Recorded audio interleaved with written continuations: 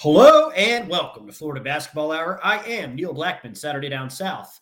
I am going to be joined by Graham Hall of the Gainesville Sun on this week's show. Eric Fawcett is out until after the Ole Miss game Sunday, so no Eric today, but do have Graham Hall, the beat writer, Florida basketball beat writer from the Gainesville Sun. It's always good to get Graham on, so we'll get Graham here in a minute. Florida does escape Missouri with a 66-65 victory. Kind of a crazy game. Florida did not really lead much at all in the second half. In fact, Missouri led for 16 and a half minutes in the second half before Florida was able to come back late and win the game, largely on the back of Tyree Appleby, who just really took over down the stretch for lack of any deeper analysis. Appleby was just marvelous. Florida rallied from 9 points down at the 8-minute mark. And then Tyree Appleby, who scored all 17 of his points in the second half, hit 10 of 10 from the free throw line. 8 of his 10 free throws that he made came in the last 8 minutes, which is pretty remarkable, including the game-winning free throw with 8 seconds to go, which was a really nice set by Florida. They spaced the floor for Appleby to penetrate, and it was a drive with a cook option and a duck down option. And I think even if Appleby had not been fouled, that the duck in would have been there. Now, that said, Florida was missing bunnies at the rim quite frequently, but, I do think Anthony DeRigi was in position to put the ball in the hoop. So Florida probably gets points that way regardless, but no guarantees. In any event, Missouri fouls and Appleby hits 2 free throws. Then after a Missouri timeout, Missouri comes down to the other end, can't get anything off. And then they do get a corner 3 that they tried at the buzzer. It is no good. And Florida escapes with the victory. Florida, again, playing without Colin Castleton, again, playing without Jason Tatobo, which will be the whole season. Huge contributions from Tuan Gatkick and from the suddenly emergent Niles Lane, who has just really given Florida a lift defensively. Look, I think, and I'll talk to Graham about this in just a minute when we welcome him in. I mean, I think the biggest thing with Florida is they've decided that defense has to be their identity. They hold Missouri to under a point of possession, which you'd expect them to do. But, Florida really has to live on that side of the floor because they're going to struggle to score baskets in the half court. They're going to take high volume threes without bigs, not get a ton of stuff in the paint. So that's kind of where it was for the Mighty Gators in terms of, how they got back into this game. They get back into the game with their defense. How do they win the game? They win the game with Tyree Appleby. So without any, further ado, we'll welcome in Graham Hall. Graham, no Eric today. So, you and I get to hold down the fort. It's good to have you. It's good to be here, man. Thanks for having me. That game I missed, it's probably the least I've watched of a Florida basketball game this year, just with it being on signing day at 3:00 in the middle of the day. I think a lot of people were not tuned in. And I made a comment to Mike after the game saying, hey, it wasn't really a hostile road environment. And he, checked himself there and said, no, there were still some loud students there for that game. I mean, that's a tough place to play, regardless of who's in the stands. But I got to say, I missed most of that one. So I'm going to let you break it down more than me for this one. Yeah, no, it was more of a, I think Missouri students are obviously on campus. What else are you going to do in a blizzard, right? So they all right. Head to the arena, and their student section was full to the point where, I guess at one point, Anthony Jordan, who was the lead ref, warned the Missouri student section because they were saying stuff to Mike White. And I think Mike has had enough of opposing student sections and other people this season. So, yeah, it's interesting. Like, not a huge crowd, obviously, because of the blizzard, but a full student section. So it would sort of be like those November midweek games in Gainesville where it's the Rowdies are full, but it's sparsely filled elsewhere. It had a little bit of that feel, but definitely louder down the stretch. I will say one thing I was stunned at, Graham, and I know you don't really have to have watched much of the Missouri game to know this, is I was very surprised at Quanzo Martin's decision to defend for 94 feet repeatedly down the stretch. Like, it just seems to me that if you're playing this Florida team, why not do what Ole Miss did last time? And we'll talk about Ole Miss, and just make Florida score in the half court. Like, why would you ever let Tyree Appleby blow by your defenders? Right. Florida wants to get out in transition. Now, I don't think they're great at finishing in transition.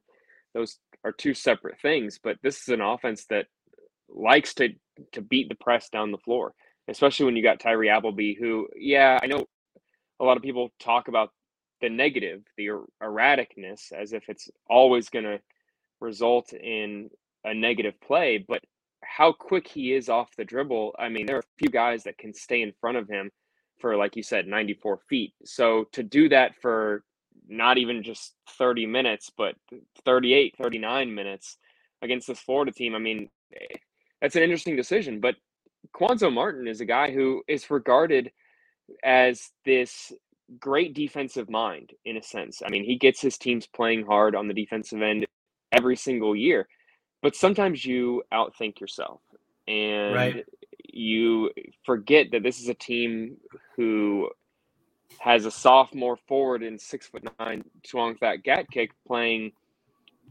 as the tallest player.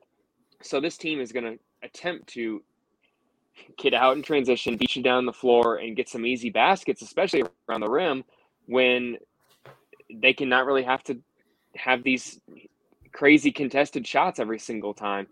That's kind of interesting to me. You want to slow Florida down in the half court, especially. That I'm sure that Martin regrets that. Let's say that. Yeah, I mean, it just quite literally cost them the game. They allowed Florida a couple times because Appleby's so quick, and just to play catch up, their guards fouled trying to get back behind him. And as a result, Florida stopped the clock, which was bad for Missouri, and then sent a great free throw shooter to the line. And fortunately for the Gators, Tyree hit all 10 of his free throws. Like I just said before you were on, Appleby scored all 17 of his points in the second half. I know people are frustrated with the turnovers, but when you're the only player on your team that really creates, your turnovers are going to go up a little bit because you're going to take some more chances. And, I don't know how nuts anyone really is on assist to turnover ratio, right? But I would say that Tyree's is still 1.5 to 1, which, while not fabulous, is certainly not that bad. So, averaging 4.5 assists per game, definitely better than the 2.5 turnovers he's averaging. Especially considering, his usage. I mean, having a high usage rate combined with a rotational role, I guess you could say, that seems to differ from week to week as Florida tries to find answers in the backcourt, to remain consistent like that across the board, I think personally is very impressive.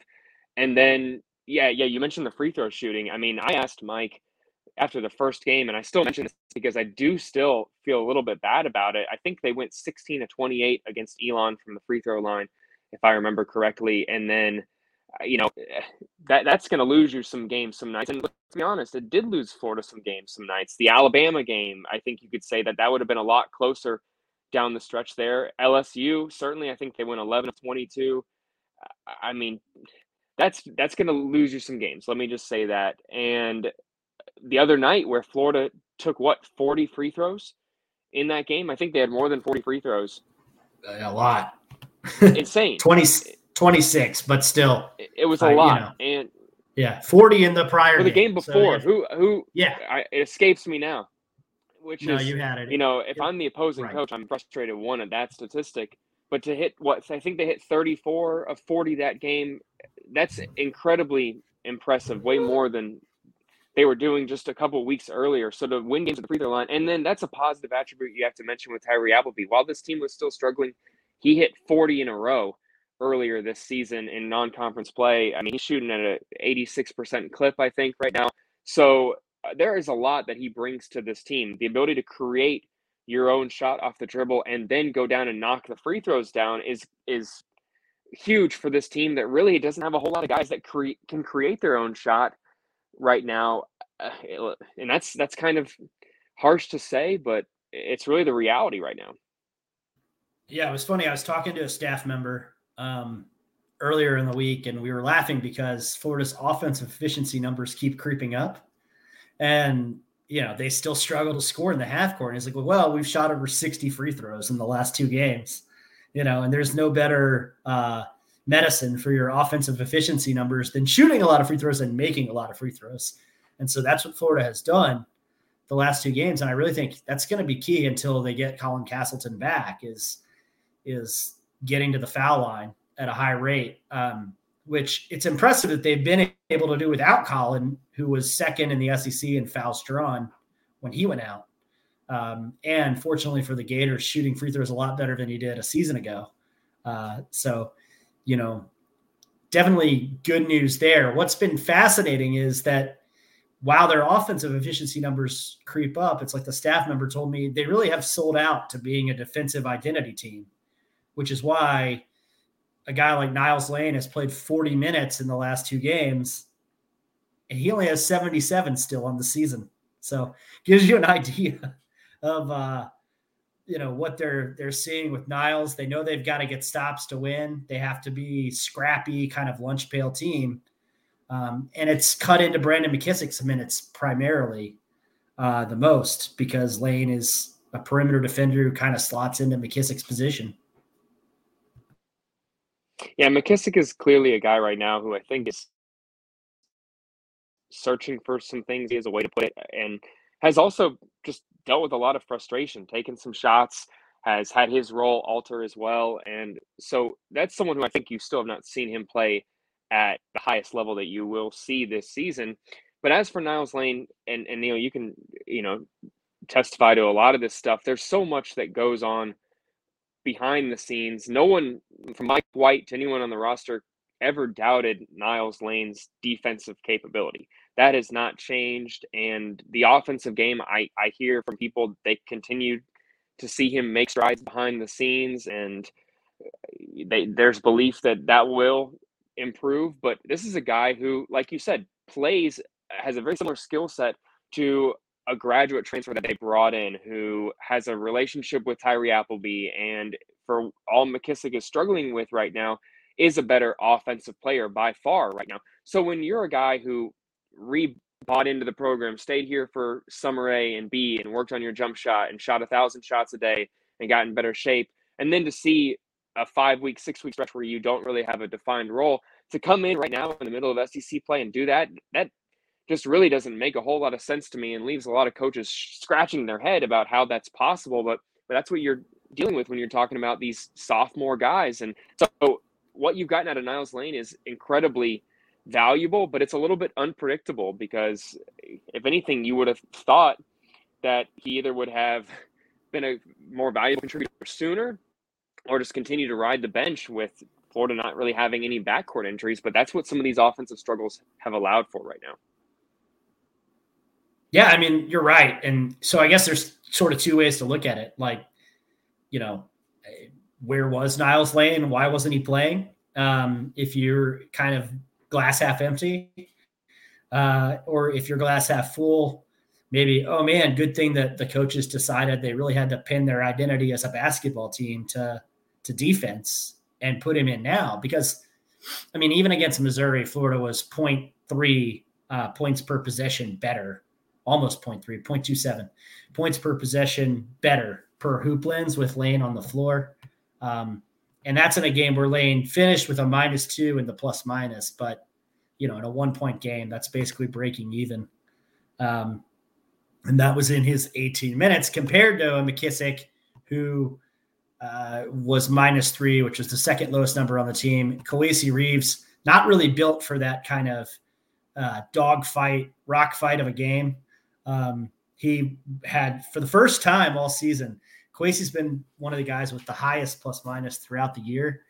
He had the lowest at -7 against Missouri, and it probably was his defense that limited his minutes. Florida's going to need him offensively, I think, down the stretch. So I don't put much stock into his minutes decreasing in one game, but it will be interesting to see how the minutes that Lane gets are distributed because they were all McKissick and Reeves minutes going back to when Lane wasn't playing. Yeah, I think that team defense with Kowacie is, with Kowacie is just, that's such a difficult concept for a freshman to master that I don't really know where our expectations even should be, in a sense. I know that what you just said, if you have a defensive identity, how can you justify, a backcourt heavy, veteran laden team like this? How can you justify putting a freshman out there? That's kind of what coaches are juggling across the country. You have players who are ranked within the top 50, and you want to keep signing players like that, but you also want to put yourself night in and night out in the most competitive area. So do you live with the defensive miscues, the lack of confidence, the fatigue, whatever you want to call it, the freshmen are going to go through at some point in the season? Or do you put out your most competitive lineup on the floor every single night? And the latter may be very short-term focused because you're talking about driving away potential recruits. And when you're a place like Florida who wants to sign kids from IMG Academy and the Villages and all these other prep schools that are right here in your backyard, Montverde Academy, I mean, can you do that? You have to play these freshmen through the struggles while also having a balance with the veterans. And I think that there's a lot of people who I think miss that in a sense. It's not like the freshman is always playing at the highest level capable, or that there may not be someone behind them who's a fifth-year guy, fourth-year guy, or even a sophomore that is capable of doing some things, if not better than that freshman, especially like what we just mentioned, if your identity is on the other end of the court. So that is the balance right now with the transfer portal and wanting to compete on the recruiting trail for the other 9 months out of the year for these top 50 players like Reeves and Malik and Reed. I mean, you name it, Florida's going to have to keep playing freshmen through the struggles, and that's where they're at right now. Yeah, a chance that they'll have three, if Judah Mintz goes to Florida, a chance they'll have 3 top 50 players in the class, which would make it pretty close to a top 10 class, I think. I've done the composite. It's like 11th or 12th if you add him. But it's going to be interesting next year because they really are going to be in a position where they have to play a lot of freshmen, just like they did the year that they had Nembhard and Keontae and Locke starting by January. I guess, and it's so funny that Keontae was the last of those guys to start. But, I mean, you really have to just sort of live with what happens defensively if you start freshmen and hope that they pick it up. And I think Reeves' improvement on defense, to his credit, is why his minutes went up some. It's just going to be tough with a great on-ball defender like Niles Lane. He's going to lose a little bit of minutes because they want Niles on the floor to get stops. Obviously, they give up a ton when they take Reeves out and put Lane in offensively. It's going to be interesting. Speaking of Florida recruits, real quick, Graham, Malik Reneau had 18 points and 5 rebounds in a top 10 national matchup last night to help Montverde beat Bergen Catholic, an old New Jersey power. He was 9 of 11 from the field in that game. And Denzel Aberdeen, who is the one player that isn't in the top 100 in Florida's class, had 26 points and 3 assists in the third place game of that tournament with Montverde against Luai, Long Island Lutheran, which my school that I coached has played Luai almost every year. And I can tell you they're good. So if you're 26 and 3 against them with 5 rebounds, you're doing work. So lots to be excited about coming in for Florida. But as you said, a lot of growing pains. Another area, Graham, where they're going to have growing pains, I think, and I mentioned it earlier, is still offensively. Just how they score in the half court without Colin Castleton. Right now, they're shooting 33s a game, and it's kind of by necessity. Yeah, the half court offense is just I cringe a lot of the times, and I know that Mike is not loving it either necessarily, but when Anthony Duruji is still very, very young to the game, and I think, and this is not an insult whatsoever, but most of what he does well is predicated on his athleticism. And he's tremendously improved as an outside shooter. But now you need him, who I think at one point in the season was shooting at the highest percentage from three. You now need him to man the block, which that's not really going to work out. And I know this offense has a lot of 5-out elements, and they're not going away from that. And he's fantastic, I think, in a lot of ways. But I don't think he's a great screener, and I don't think he's a great passer, especially at the top of the arc. And so running the 5-out and having him in the low post is just not going to work. He's just more of a traditional stretch four in my mind. So you're really going to have to rely, I think, a lot on Gatkick or CJ Felder if you want to generate offense around the rim. And that I think has a pretty low ceiling right now. If some of these guys like Flan Fleming or Brandon McKissick or even CJ Felder were better at cutting to the basket and finishing around the rim, I would think that you could run this high screen dribble handoff offense with one of them and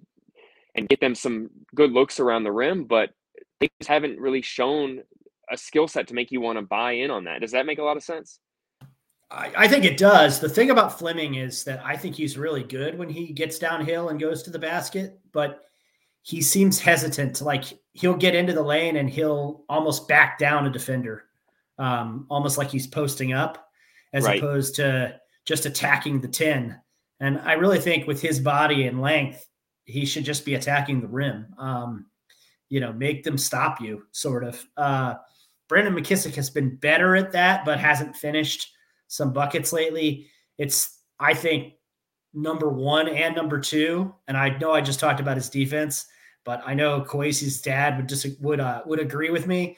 1 and 2 on what Kwesi needs to work on in the offseason is, dude, you're 6'7" and you have like a 7-foot wingspan. Like, learn to drive because you're just going to be a monster when you figure that out.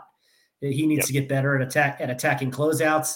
So you're right. I mean, that's why we get back to Tyree Appleby has to take these chances, because when they're in 5-out, they can't really exploit matchups very much because they're small. So it's pretty easy to switch against Florida. And then they don't have a ton of guys that are willing to drive. So Mike, I think very similar actually to the year with Nembhard, Johnson, and Locke as freshmen. And maybe something to ask at media availability is, they're really set oriented and need to be. They're running more sets than they've run since that season because they have to find ways to get shooters open. They did run one set against Missouri that they hadn't run all year. And it was a little floppy set. You see it a lot in the NBA where you get a shooter under the basket and they have the option to come off either a stagger screen on the block or a single screen on the opposite block. And so they go the direction of either one of two screens. And Florida did it really beautifully a few times for Myron Jones, who I think is so much better shooting off a screen than he is off the dribble. That was good to see. They had one that Niles Lamb was called for an absolutely nonsensical moving screen when, I guess if you light the guy up and your feet move, you're moving. But just a really set-oriented offense right now without Colin Castleton and Jason Jitoboh. With Niles, I got to ask you, because I missed some of this, but was that where Florida decided to challenge?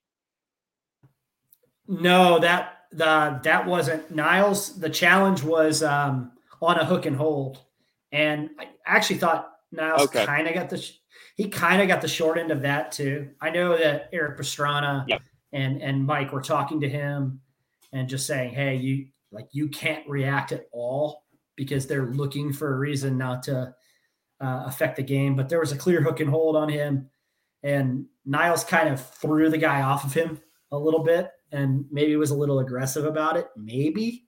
But they called technical on Niles and then the hook and hold technical on Missouri, so they canceled each other out.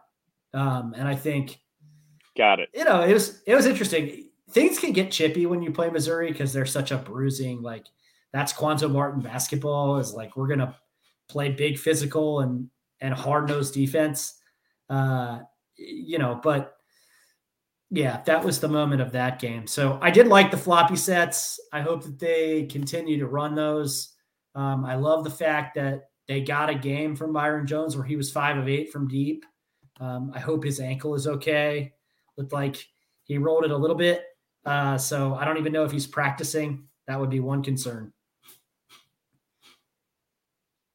Yeah, absolutely. We'll find out here a little bit later here when they get out of practice if how he's doing now that we're recording this Friday afternoon here. But, talking about Myron Jones, it's such a great observation.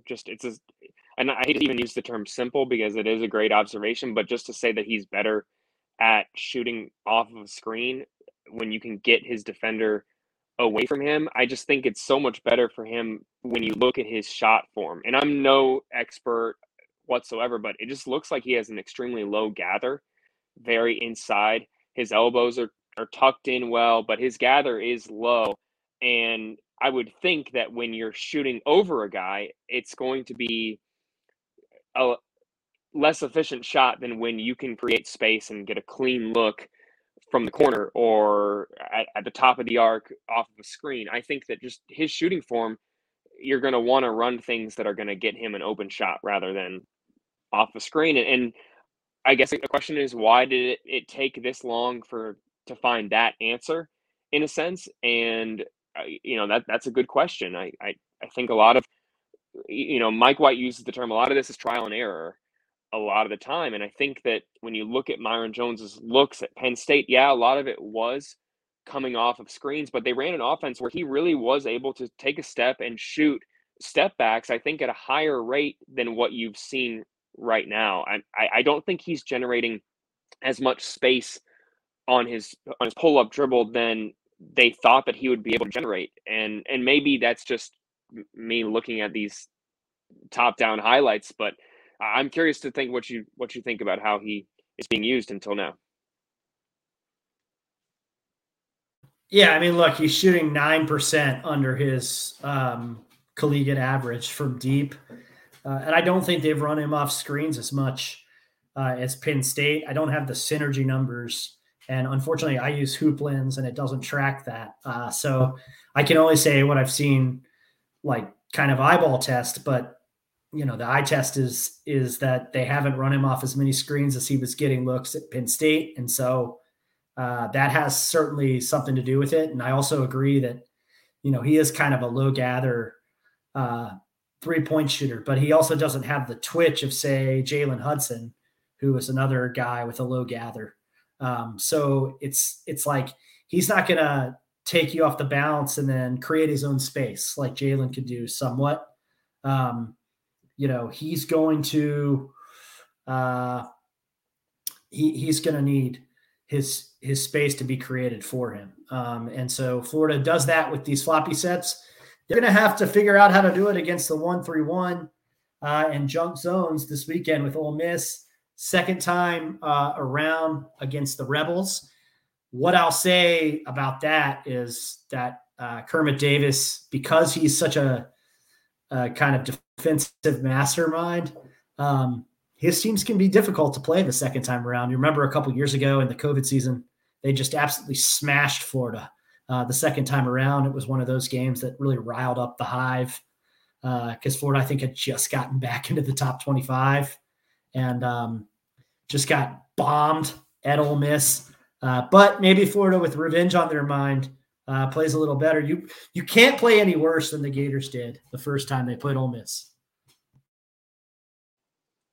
Yeah, letting the backcourt duo get 40 on you, I think was, pretty miserable. Especially, I think one of those guys, a freshman. Kermit Davis. I say this to people all the time that there's nothing wrong with Mike White, guys like Kermit Davis being in the bottom half of SEC coaches, because that's just how good the league is. To be a complete coach, to compete in this league, you need a complete coach, and not everyone, I think, is there right now. There are defensive-minded coaches and offensive geniuses, and you're going to face a tough test every single night. Kermit Davis may not be a top 10 coach in this league, and there's nothing wrong with that. But in now, his fourth season up there at Oxford, he has, just like what Florida's establishing, a defensive-minded identity. The 1-3-1, I don't think you're going to see as much of that. I don't think Florida was expecting to see as much of that initially as they did, because I guess the way to put this is I think that Mike White would have been able to game plan for that a little bit better because of how versed he is in employing the 1-3-1, especially mid-game. So you'd think that they would have been able to take a timeout. But maybe these guys have not practiced against the 1-3-1 as much, because you're seeing it decline, right? I think you could say that its usage is declining a lot right now. Not as much as the full court press, but it's definitely declining when it comes to techniques. But genius of Kermit Davis to employ that. That's one of those things where I think you have this appreciation too, even through fandom, whatever you want to call it, even through the lens of the Florida Gators, you're still, with your basketball mind, able to sit back and be like, dang, what a genius move by Ole Miss to do that. You're less angered at that and more just impressed by the chess move, in a sense, to beat Mike White, what he loves to do offensively, with kind of a defense that he loved not too long ago. Yeah, I think two keys to this game, how to sort of react. Well, three keys. First, how to sort of react to what Kermit Davis decides to do defensively, because he's going to do something different than the first game. I don't. And the second one, I would say, is guard play. As you mentioned, Ole Miss's guards really lit Florida up in the first game. Now, the big difference, of course, is that the McDonald's All-American, Daeshun Ruffin, who is really coming into his own, and hit 21 points and 6 assists against Florida, and then 10 points and 2 assists against Arkansas, and then 17 and 3 against Kansas State, and then 19 and 3 against LSU in a stretch that Ole Miss went 3-1. So the McDonald's All-American Daeshun Ruffin was really elevating the Rebels offensively, and unfortunately he tore his ACL in the LSU game. So he is out for the season, which means now that really Ole Miss is missing 3 starters, because Jarkel Joyner probably still out, according to Davis today. Ruffin out, and then Robert Allen, their best defender, also out. So they're going to be – it'll be interesting to see what Ole Miss does on offense. They're very ball screen dominant anyway, but now they don't really have a point guard. Yeah, I don't think no one out there roots for injuries unless you're a deplorable person. But, I think that when you look at Florida's injury woes right now, it's hard for any other team out there to say against Florida that they are shorthanded. You're talking about back-to-back 2 all-SEC players sitting on your bench right now, as well as Jason Jatobo, who got poked in the eye and then booed about it. This is a situation where, no one's feeling sorry for Florida, and the reverse of that is they're not feeling sorry for anyone, especially a team that handed them a 16-point loss in a place that Mike White spent, 12 years? I don't think anyone is feeling bad for them whatsoever, and Florida's not going to feel bad for Ole Miss, for losing their 3rd big player coming into Gainesville now. That's just going to be a huge test. It's going to be up to Davis, like I said, to find some defensive answers for this Florida team. You got to slow them down in the full court. I think the zone works extremely well against Florida. Maybe that's kind of an insult, but I think that zones are working pretty well right now against them. So I don't understand why any team would waste the energy in trying to slow this team down in the full court. So it's going to be a good one, absolutely. But if they can find Ole Miss, if they can find some easy touches in the low post and win the rebounding battle, Florida's still going to be in some trouble here. So they're going to have to shoot at a high percentage. And Neil, maybe you've seen this stat too, but it's got to be baffling to staff members that Florida teams know Florida's going to shoot it from outside, and they lose their top two front court options, and all of a sudden now are able to knock down double-digit three-point attempts for the first time all season. I mean, I don't think we saw that at any point, and now it's 11, 10, 10, 10. I mean, they didn't have a game where they made over 7, I think, until SEC play. That's just not what I think anyone expected with guys like Myron Jones and Tyree Appleby, who's gotten a much more improved at not only his step back, his shooting in the corner too, but it's taken leaps everywhere, I think, in terms of his outside shooting. So I didn't think anyone would see this type of shooting uptick coming when you lose guys who are going to give you a different look on offense, if that makes sense. But somehow Florida is doing it, which, again, begs the question and why we kind of all do this. Why? Why is it happening now? And how is it happening now? Yeah, it's a great question. Ole Miss also defends the three-point line extremely well, 28th in the country in limiting three-point attempts against. But again, so much of that driven by some of the players that they don't have, whether it's Jarkel Joyner or now Daeshun Ruffin being out, and a guy who could go toe-to-toe with Appleby, who we saw go toe-to-toe with Appleby in terms of speed and quickness and playmaking ability. Certainly Florida didn't have any answers for him in the second half. The good news for Florida is that they did hold Ole Miss to 22 points in the first half in Oxford. So they know that they can slow them down, and it's going to be Ole Miss's first full game playing without Ruffin, who was hurt late in the second half against LSU. And Ole Miss just kind of held on to win the game with Ty Fagan as their primary ball handler, the Georgia transfer. And then Matthew Morrell, a guy Florida recruited, as a secondary ball handler. You mentioned rebounding. I think that's the other key to the game. Obviously, just what can Florida get from the front court at all? I'm told CJ Felder is finally 100%. That took a while. I don't know. He must have had a real nasty flu. But I certainly think you see more CJ Felder because it's required to deal with Nysier Brooks, who was a real problem for the Gators the first time, the big 7-footer. Kind of tossed 2-on gat kick around like a rag doll. Yeah, I feel bad for Tune because what he's trying to do, I mean, he's got 175 at 6'9". That is just, he's probably right. been hurting at several times this season, taking some shots in the ribs. I mean, the way that they're also calling the game differently right now, where I think that you're going to start to see the physicality increase in the college game, kind of the way that it is in the NFL right now, NBA right now, where they're not calling guys so much for a lot of the elbows and the hooks that you would normally see them call. Right now, how you're seeing the game change and be called, and maybe you disagree with this, but guys are getting away with a lot more steps than they have gotten away with in the past. That's obviously part of refs wanting to incorporate the Euro step into the game and just make it a more appealing product to watch at home. And when you have a guy like Tune Gatkick who can play in the low post, and you got Reed coming in and Malik, a bunch of guys who are going to be 6'9" and theoretically should be able to put the ball on the floor, that is going, the way the game's moving is only going to increase in that direction.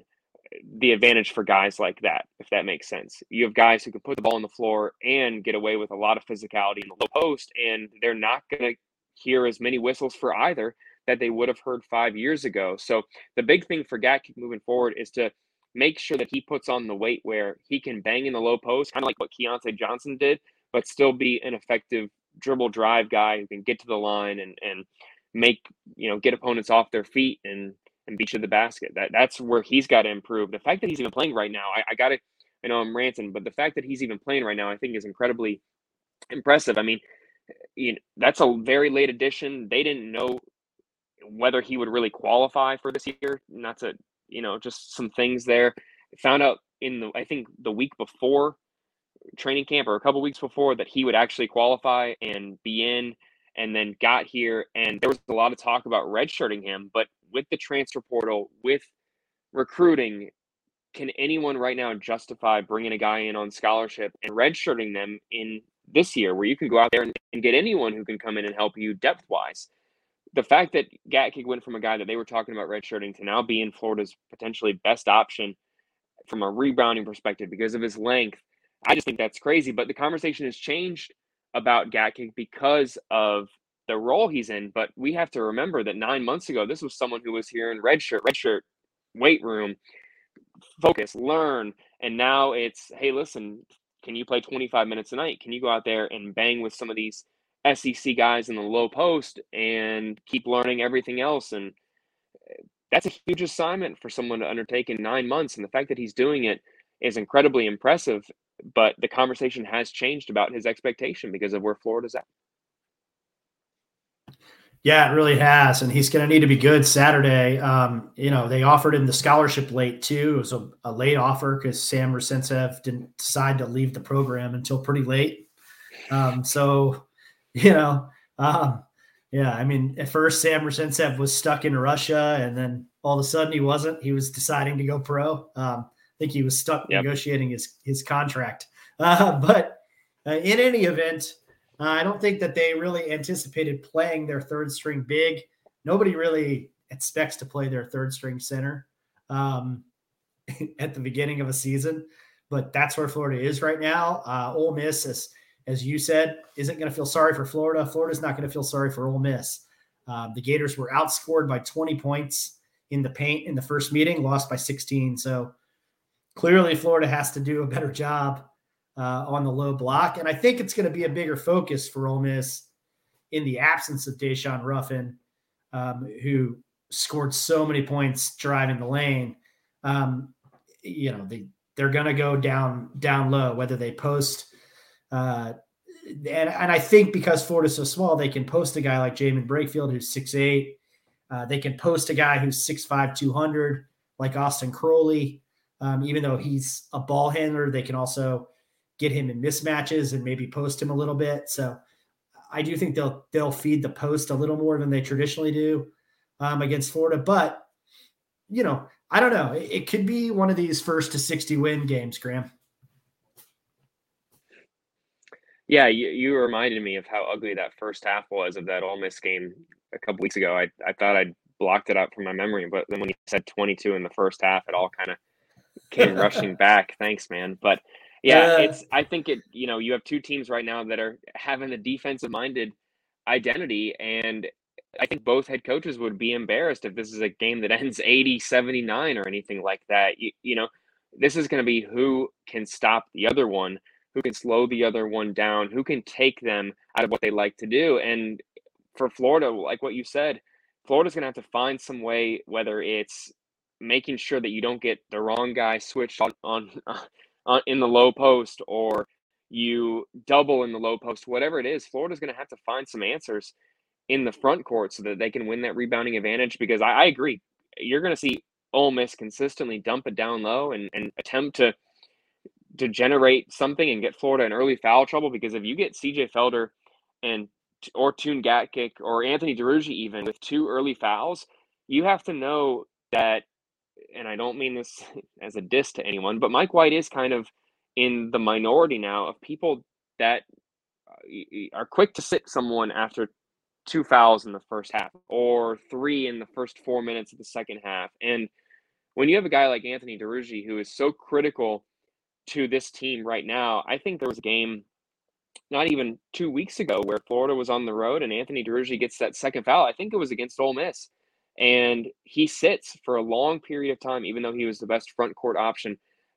That's letting them win, in a sense. You're going to have to sometimes gamble that your valuable players are going to be able to play through foul trouble, whether it's 3 or 4 in the second half, if they are essential to your lineup. And that right now, that list includes Anthony DeRuggi in my mind. So I look for Ole Miss to try and get Florida to leave their feet and pick up some stupid fouls, let's call that, early in the first half because you know what the coach likes to do and you know what the benefits are considering Florida's roster situation. Yeah, no. And when you look at the NCAA tournament, Florida, the first team out this morning in the Joe Lunardi bracketology, first team out, or first, they're in the group of four, first four out in CBS. So kind of floating on the in between the right and the wrong side of the bubble, depending on the day. Right now, one thing they can't do is take a quad 3 loss at home to Ole Miss. They've already lost to Ole Miss once. So, we've been saying we're always reluctant on Florida Basketball Hour to like call certain games must win, but we said Missouri was a must win. I think this another must win for Florida, and a win that would put them back at 500 in the league. Yeah, absolutely. You look at the upcoming slate after this, I think that a lot of people looked at this 3-game stretch here coming up and were like, I mean, this is a chance for Florida that has a bottom third strength of schedule ranking pretty much. I think it's 230th or something like that in the net rating and strength of schedule. I mean, and doesn't have a quadrant 1 victory really yet, I don't think.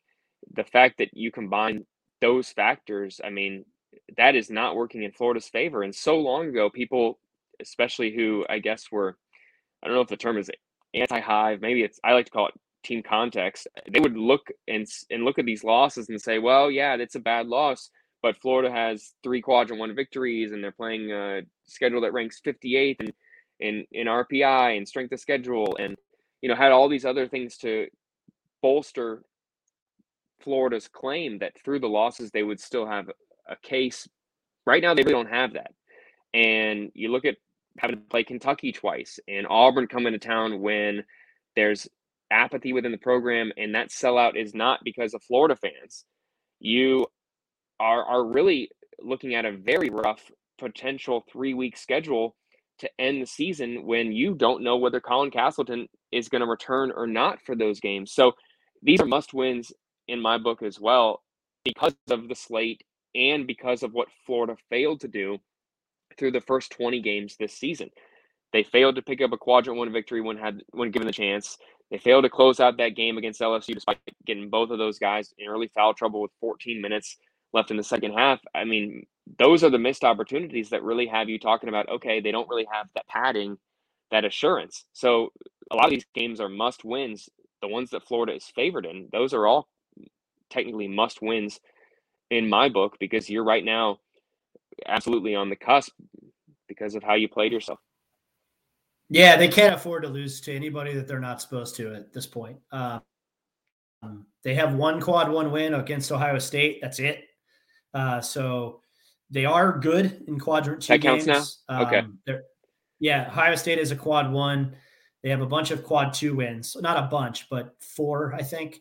And then they'll have 5 so their quadrant 1 opportunities remaining are at Kentucky. Good luck. At Texas A&M is still barely a quad 1 game, but at worst, that's going to be a quad 2 opportunity. Then they'll have Auburn at home, quad 1, Arkansas at home, quad 1, and then Kentucky at home, quad 1. So luckily they're in the SEC where they have a bunch of chances to collect quad 1 wins left. We can say, let's assume that Texas A&M game drops to a quad 2. That's still a good win if they can get it on the road. Actually, probably a game they need to win, with Texas A&M going to be on the bubble with them. But I wouldn't call it a must win on the road, but definitely would help. Look, Florida 4-5 with Ole Miss and Georgia next can get to 6-5 before a stretch that is at Kentucky, at Texas A&M, Auburn, and Arkansas. And I think that 4-game stretch kind of decides whether this team plays in NCAA March Madness or if they play in the NIT.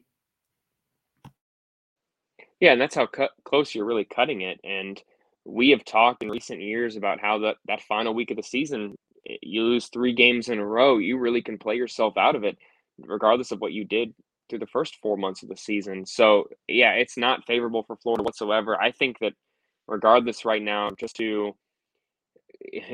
this is kind of funny because I think that the committee cares more about winning one tournament game, one conference tournament game, more so than who is the conference champion. If you're still fighting Yeah, there in that week, isn't that strange? You know, if you're still fighting in that week heading in, that's the memory. It's like they stopped watching, you know, Friday at noon. If you got one of those wins, you're going to, I think, really leave a positive impression in a lot of people's mouths. And I think that for Florida right now, they have faltered down the stretch in the way the season has gone. So any chance that you can to steal a victory, go into Texas A&M, steal a victory, I mean, God forbid you go into Rupp Arena and make everyone mad up there by beating them. That'd be incredible. But, you know, Kentucky dealing with their own injury issues right now. A lot of what I mentioned with balancing playing freshmen, injuries. I mean, what happened to Ty Washington, Severe Wheeler a week ago? I mean, you don't know necessarily how things are going to go for that game. So if you can go in there and steal one of those games down the stretch, that would be huge for this Florida team. But I don't think anyone can sit here and be like, oh, yeah, I can see that happening right now just because of how unpredictable Florida's really been. Yeah, no, it's going to be tough. I mean, even if Colin comes back, not a great matchup with Kentucky. Got to play them twice, like you said. I think, you know, you're probably circling Texas A&M, you're circling Arkansas and saying, we really need to win those 2 games for our NCAA tournament resume. But got to get it done Saturday. Graham, thank you for joining us. Tell everybody where they can find you. Hey, this is a lot of fun. I say to you all the time that we got to do this more often. Got to get Eric here. He's one of the best. You know, no doubt. When I was talking usage and free throw percentage, I need him to, you know, he provides the insight that I don't have for a lot of that. You guys, I say this all the time. The show is awesome. I listen as much as I can. I always learn something every time I listen. It is a very difficult game to understand. I hear so much from people saying, well, they're just standing around. Or what are we doing? And a lot of that is frustration mixed with a lack of understanding. So I hear from people all the time that they're looking for ways to learn more about the game. And you guys do that all the time.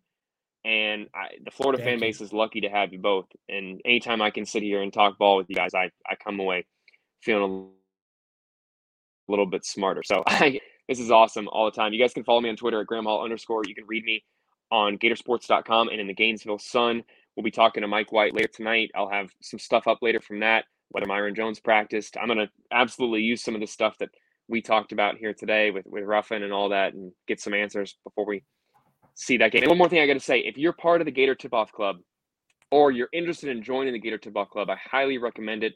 Every single home game in the SEC, you get a guest speaker. Scott Strickland was a couple weeks ago for the LSU game. Kelly Ray Finley was last weekend. You get a lot of insight, and every week an assistant coach speaks from the Florida men's basketball program speaks. Akeem Misteen's there, Preston Green, always a lot that you can gauge and learn from everyone who comes through. So if you're in Gainesville and you care about the Florida basketball program, that's something I highly recommend looking into, and you'll get to see me there every single home game. So we'll have to do this again soon, Neil. Always a lot of fun, man. Yeah, man. I enjoyed it. And yeah, man, ask Mike about the all the sets. You know, did they ever expect to be so set reliant? Because yeah, they really are. They were freewheeling once again. It's deja vu, I think, every year. Don't we talk about in June saying, hey, we're going to be more freewheeling open? Yeah. And then unfortunately, someone goes down critical and the game has changed. Yeah, no doubt. So thanks, Graham. And everybody else, go Gators and keep attacking closeouts.